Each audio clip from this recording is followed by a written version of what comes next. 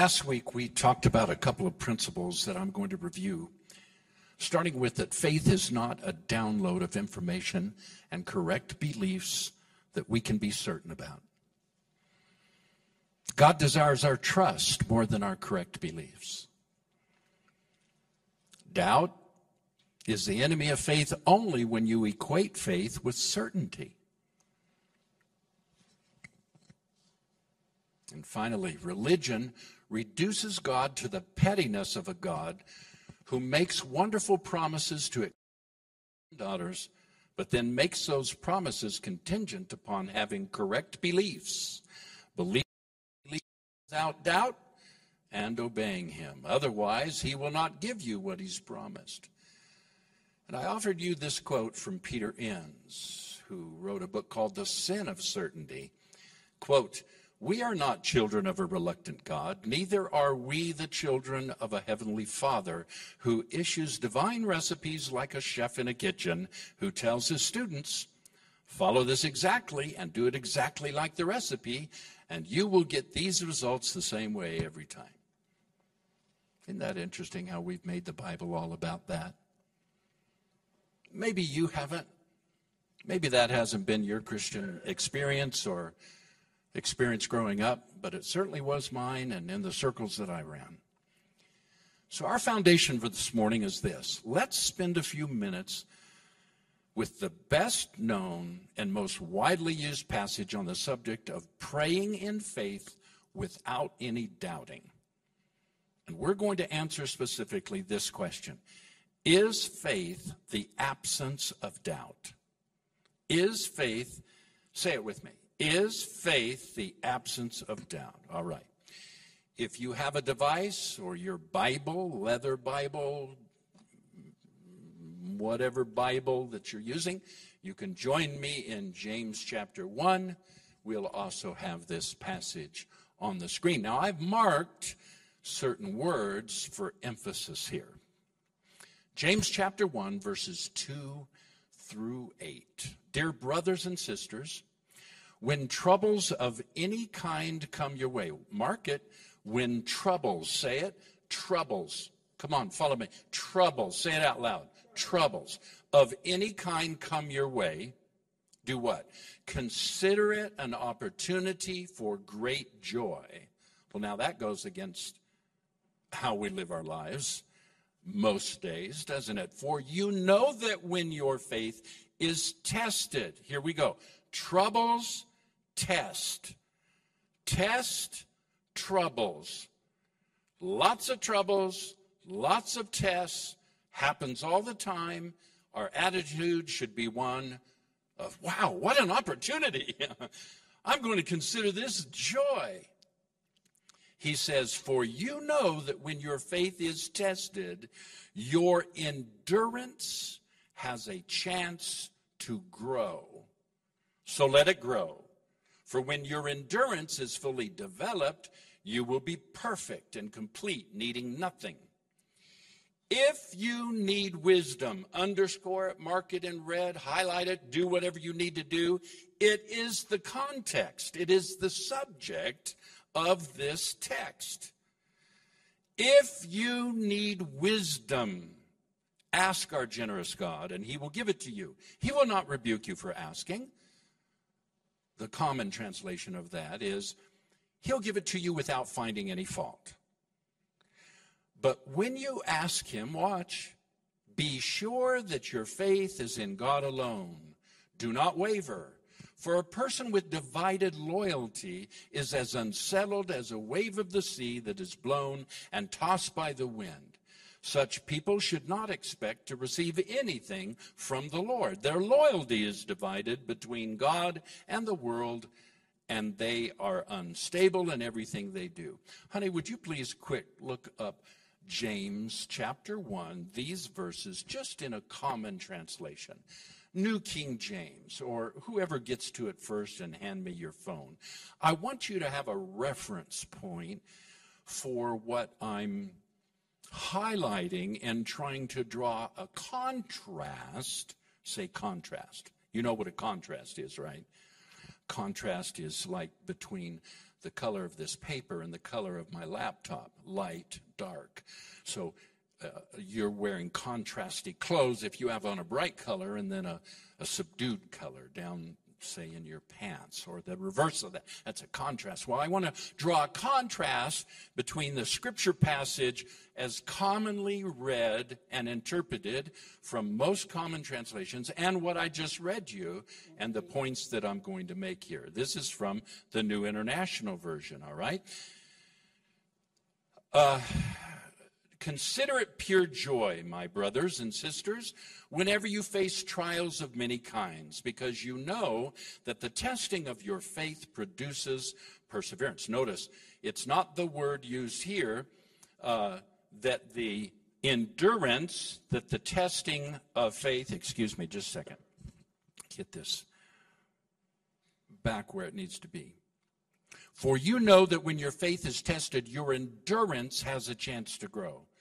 It is very commonly translated, because you know that the testing of your faith produces perseverance. Okay? Let perseverance finish its work so that you may be mature and complete and lacking nothing. If any of you lacks wisdom, you should ask God, who gives generously to all without finding fault, and it will be given to you. But when you ask, you must believe and not doubt, because the one who doubts is like a wave of the sea, blown and tossed by the wind. That person should not expect to receive anything from the Lord. Such a person is double-minded and unstable in all they do. Thank you, honey. So this test of faith, what is it? This passage is not speaking of faith as we generally know it or use it, as the exercise of believing God really, really hard. It's not about that.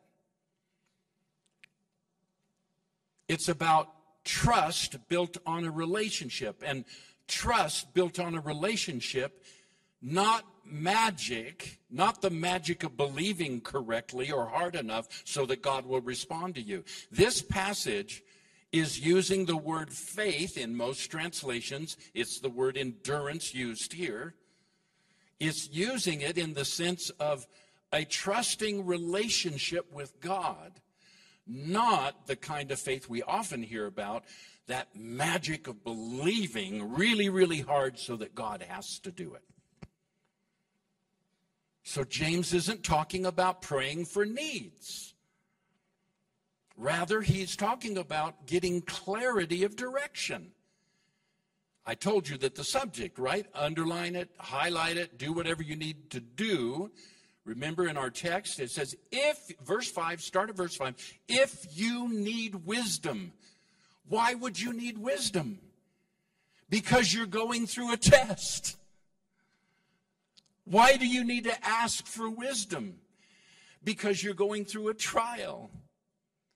The context of his comments here don't have to do with really believing God hard in prayer so he'll give it to you. It has to do with getting clarity and direction and wisdom about the next steps to take when you are being overwhelmed with trial. Can you see that? This kind of wisdom is insight on how to proceed, which even Paul admits in Romans chapter 8. We often are uncertain about that. So the context is trial and test. James is speaking of trials and the testing of your faith, which he calls endurance. The ability, one translation says, the ability to stand up under. And keep in mind that also when James wrote this, the context of this, and what was widely believed by the apostles in the early church, was that they were at the end of the age. The end of the age was coming, and so they were experiencing lots of suffering and trial and temptation and so forth to leave their faith, to leave their trust in God, to jettison trust and hope in God, to give up on Messiah, to turn around and go the other way from this new faith that they had found. And in the context of suffering, the time is near, James said. And he's using a tone of warning. Don't give up on your faith. Ask God for wisdom so that you can stay in the fight. Pull yourself together, man. That's what he was saying. Now, the Greek word for doubt used here doesn't mean the absence of certainty as commonly taught. Absence as in intellectually struggling, questioning brought on by life experience, bouts with depression, personal tragedy, that kind of questioning. Doubt doesn't mean the absence of that. It's the Greek word diakrino. Diakrino. It means divided loyalty, which the translation I read to you from properly picked that up. Divided loyalty, which means that you're double-minded. You're a double-minded individual. The NET translation says a double-minded man is one whose devotion to God is less than total. His attention is divided between God and other things, and as a consequence, he's unstable and therefore unable to receive from God. You see, that's the purpose of tests.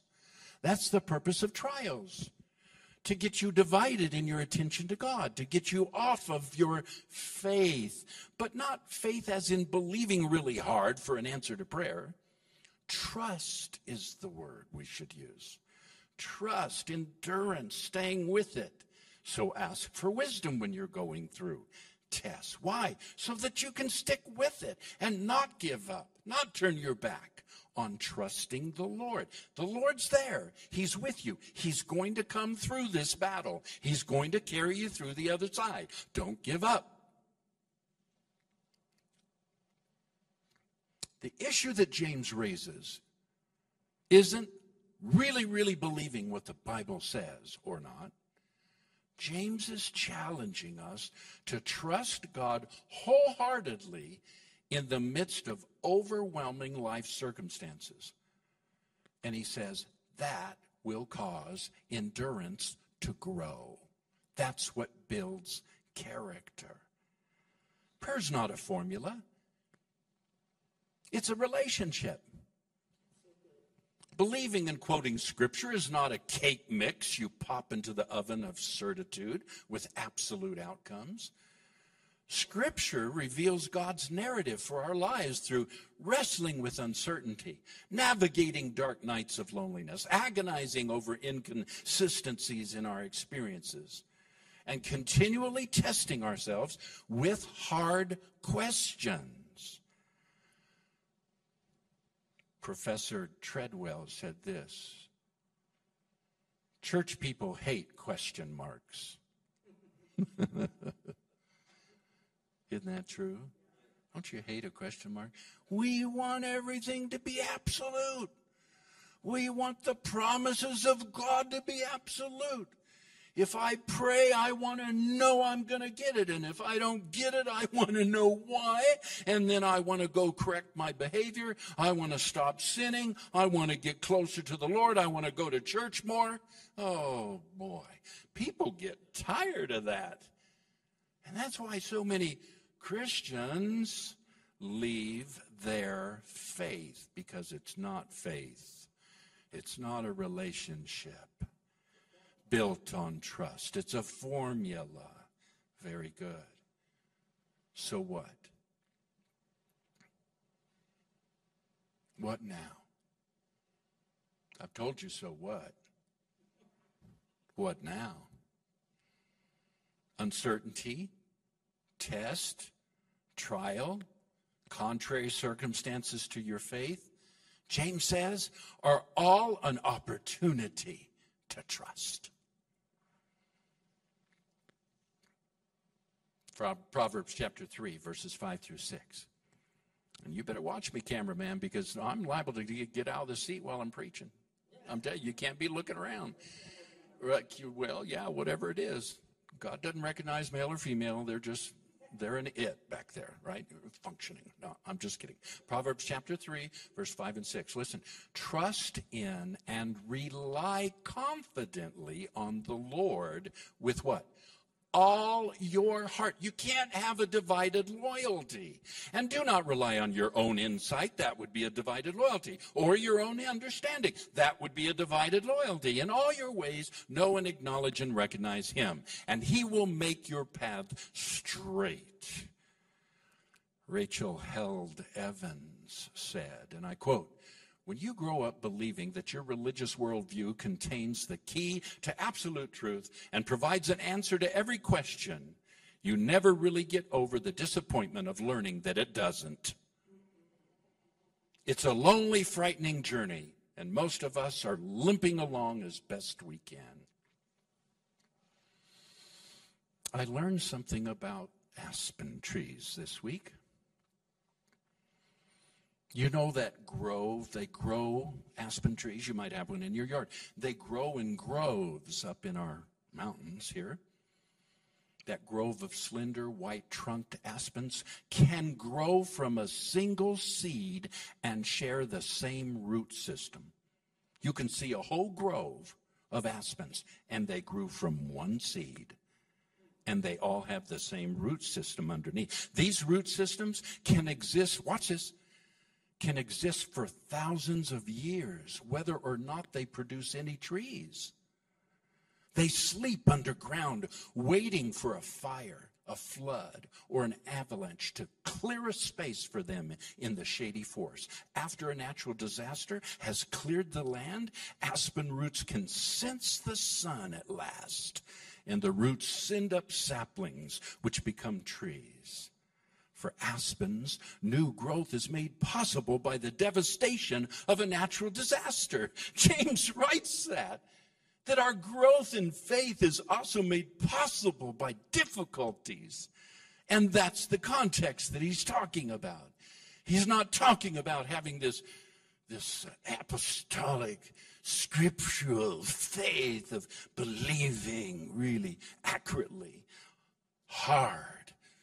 I've got the right scriptures. I've held on to the right promise. I've said it the right way. I've confessed it enough times. And if you do that, then you're going to get, if you don't do that, you're double-minded. You're not going to get anything from them. I used to preach that. I know what I'm talking about. I preached it with the best of those who have preached it and still preach it. And I'm ashamed today to admit to you, man, I preached it wrong. I preached it out of context. Trusting God in adversity and uncertainty is an opportunity for your roots to grow deeper in, A, who Jesus is, and B, who you've become in him. Your present trials and tests are clearing the way for your future. Oh, that ought to be a slide. Oh, wait, I think it's a slide. Your present trials and tests are clearing the way for your future. What future? For God's plan to be revealed to you. For new doors of opportunity for who you were created to be. To become clear. To make provision available in a way that you couldn't have scripted, including for other people. Provision for other people through your life. Nina and I are walking that out right now as we are the recipient of overwhelming trials that somewhat kicked off 4 years ago when we had moved in and remodeled a shopping center space, 16,000 square feet. It was gorgeous. New chairs, every wall painted, new carpeting, tens of thousands of dollars sound system. Woo-hoo! It was glorious. Long story short, yeah, as the sound guy is saying back there, wah, wah, wah. We lost it all. And then COVID hits. I mean, we cried. We wondered whether or not we'd ever be back in ministry. And then St. John's happened. God brought us into relationship with a little Lutheran church over off Colorado Boulevard, 6 blocks away. I didn't even know it existed. And 3 years have gone by. My wife's employed here. She's a pastor's administrative assistant. We hold church here, co-locate. We share services together at special times of the year. Pastor Wes and his wife, we become just dear, dear friends with. We share our lives. We share meals. I can't go on because I'm out of time, but I'm telling you, what was our worst trial that like to killed us, just took us out completely, became the script. The land was swept. The avalanche came and laid it bare. And those sapling roots started to smell the sunshine. They started to sense God in the test and the trial. And through this and a couple of avenues that have grown out of this relationship, I can't tell you how many people are now being blessed and helped and ministered to through this church in ways that years of ministry under that old thing never happened. Oh, I need to stop. What'd you hear? We're going to bring a mic around. Our deaconess is going to help us. Yes. Pammy. And you can leave both mics on. We don't need to turn them off. Just let's have them both on. If you have a question, if you have a comment, if you have a feeling, we're going to be watching here in the moderating the chat, as well as you can text your response now, whatever you're feeling or thinking. 720-878-3323. Go ahead. Nina is monitoring that number right now. If you'd like to say something here in the congregation, go ahead.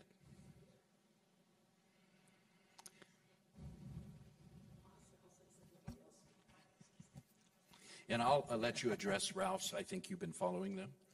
Sure. Not? Yeah, okay. Yeah, well, I just love that prayer is not a formula, and it's a relationship.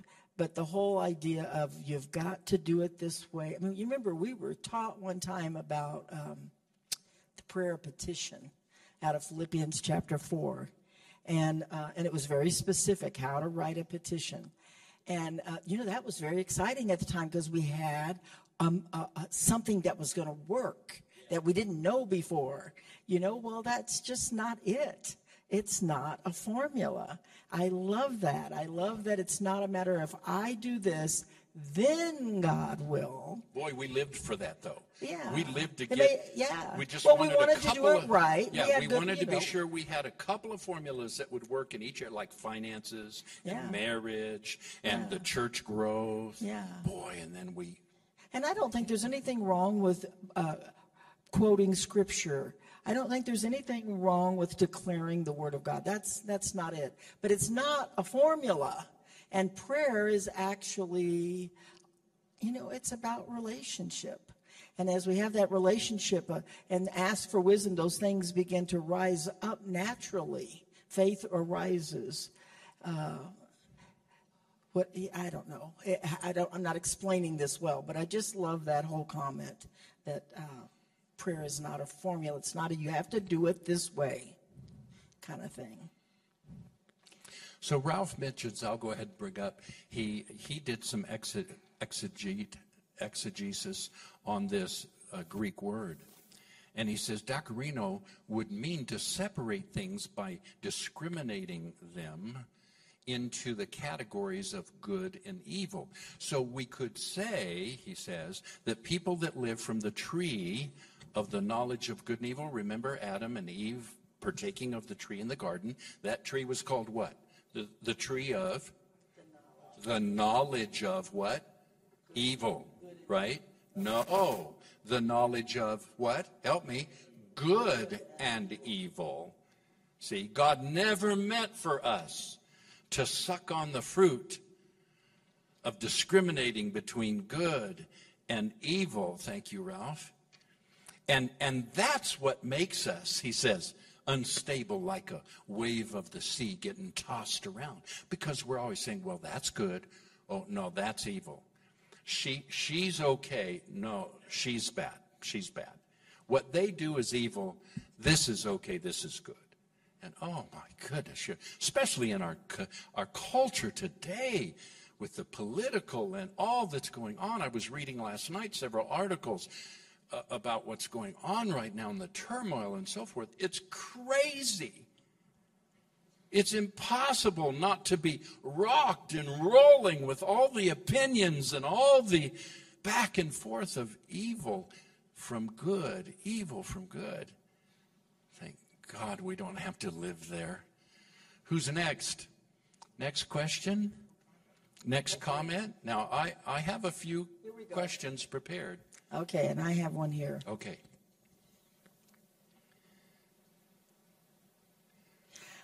She says she's not sure how this applies now, but maybe if God doesn't answer your prayer right away, maybe he doesn't feel it's time. Does that apply here? And what do we think of that? I think that's a wonderful subject to bring into a teaching on prayer, but this isn't about that kind of prayer. This is about trials and tests and getting wisdom about how to respond to the trial and the test. So that would be my quick answer. Now, it'd be off subject for me to go into, is that an appropriate way to pray? Or is that a grace we need to understand when we don't get an answer right away? Well, this just isn't talking about that. That would be out of context from what we're talking about. I know it's hard. It's hard because what we do, we read James 1 with a lens on, and we think it's talking about receiving answers to general prayer, and it's not. I can't hear you, so you'll have to type it or say it over a microphone. No, you can't shout it because it's not just about me hearing. It has to go on the live stream. You know that. Okay. But wouldn't that be the definition of a question mark? What? The unanswered prayer. The unanswered and prayer. And why it didn't happen. Uh-huh. We have to have a reason why. So are you saying then, do we have to have an answer to every question mark? Are you saying that? Or are you asking, what do we do when there is a question mark? Okay. So you're answering the comment. So the comment again was, the mic. Wouldn't that be the definition of what you mentioned about the question mark? And I want to reiterate. So the comment was, if God doesn't answer your prayer right away, maybe he doesn't feel it's time. Is that true? And what Jeff is saying is, aren't we trying to get an answer? We're trying to say, oh, here's the reason, because we don't want any question marks left over. We want a reason why why we haven't heard what we need to hear. And I think the point is that we don't always need a reason. We just need a relationship. Answers to every question don't drive intimacy. Hey, guys, any guy who's married, do you understand everything about the woman you're married to? Are all the questions answered? Now, I could do that in reverse, but I'm having a little fun because normally it is that guys don't have any clue what women mean by the things that they do, say, and so forth. Okay, so I'm having a little fun and I'm generalizing, but I'm just asking. And yet, can you be intimate?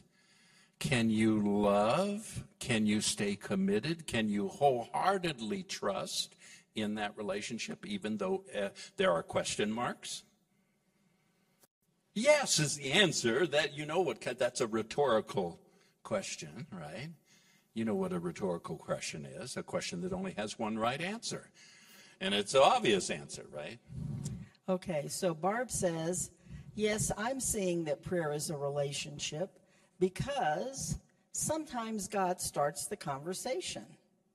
And when I recognize him, or the fact that he's talking to me, I think she's saying, then my words start.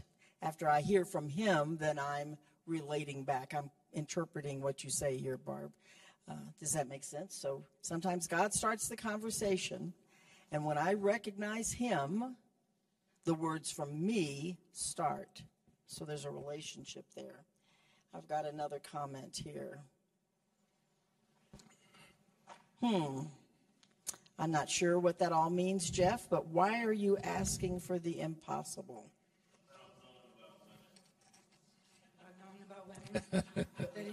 Ooh, now see, Jeff wants to go somewhere that I was not going. Just plead the fifth. Yeah, we're not. Jeff's trying to pull my string here and get me in trouble. All right, so I have a couple of questions. Jeff, if you would, the first question, would you display that? Will God still answer my prayers if I doubt parts of what the Bible says?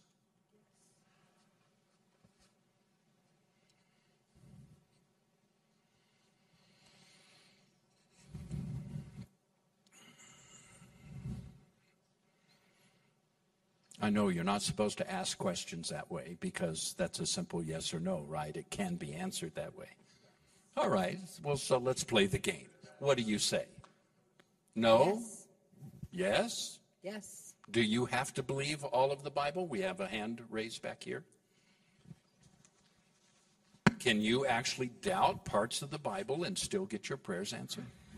You answered that last week when you said it was all right to question God.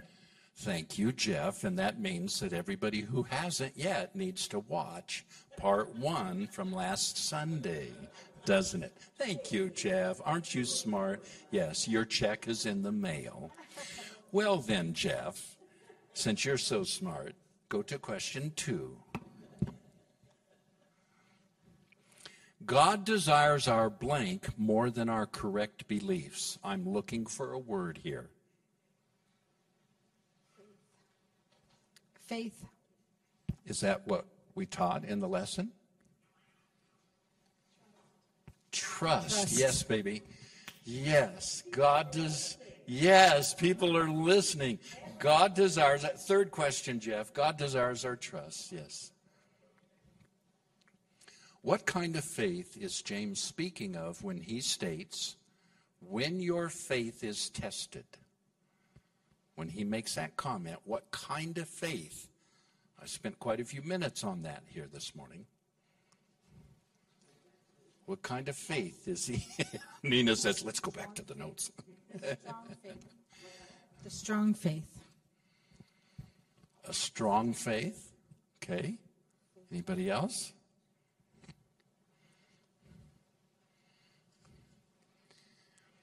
All right. Let me see if there's anything in the chat.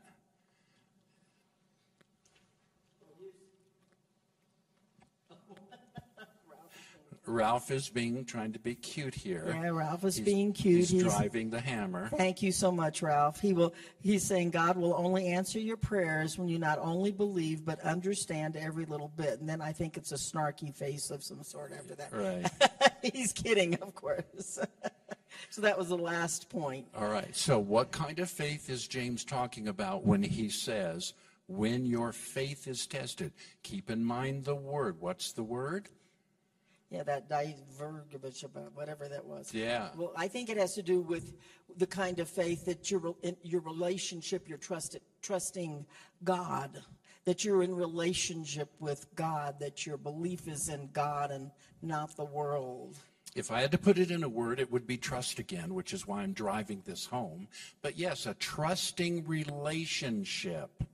That when you get in the middle of trials, you're not going to lean to your own understanding. You're going to acknowledge him in all of your ways, all right? So this isn't about correct believing. It's about trusting God, even with the question marks. All right, last question, Jeff, if we could. Then we're going to celebrate communion. Explain how the aspen tree is an example of the tests and trials of uncertainty.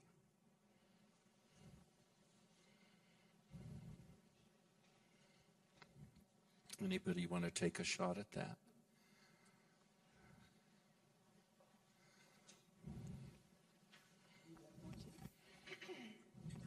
I will. Hold the mic real close. Okay. After the tests and the trials, and they're devastated, then Hold it real close, honey. the seedlings come up.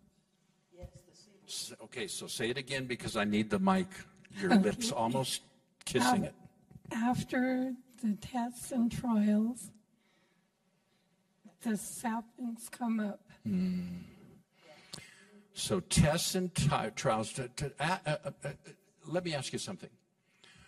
What is the most common imagery in the world today for a test or a trial that's really extreme? Fire. Yes. Fire, right? We talk about fiery trials, or that was a fiery test, or man, I'd just been laid bare, or that test just wiped them out.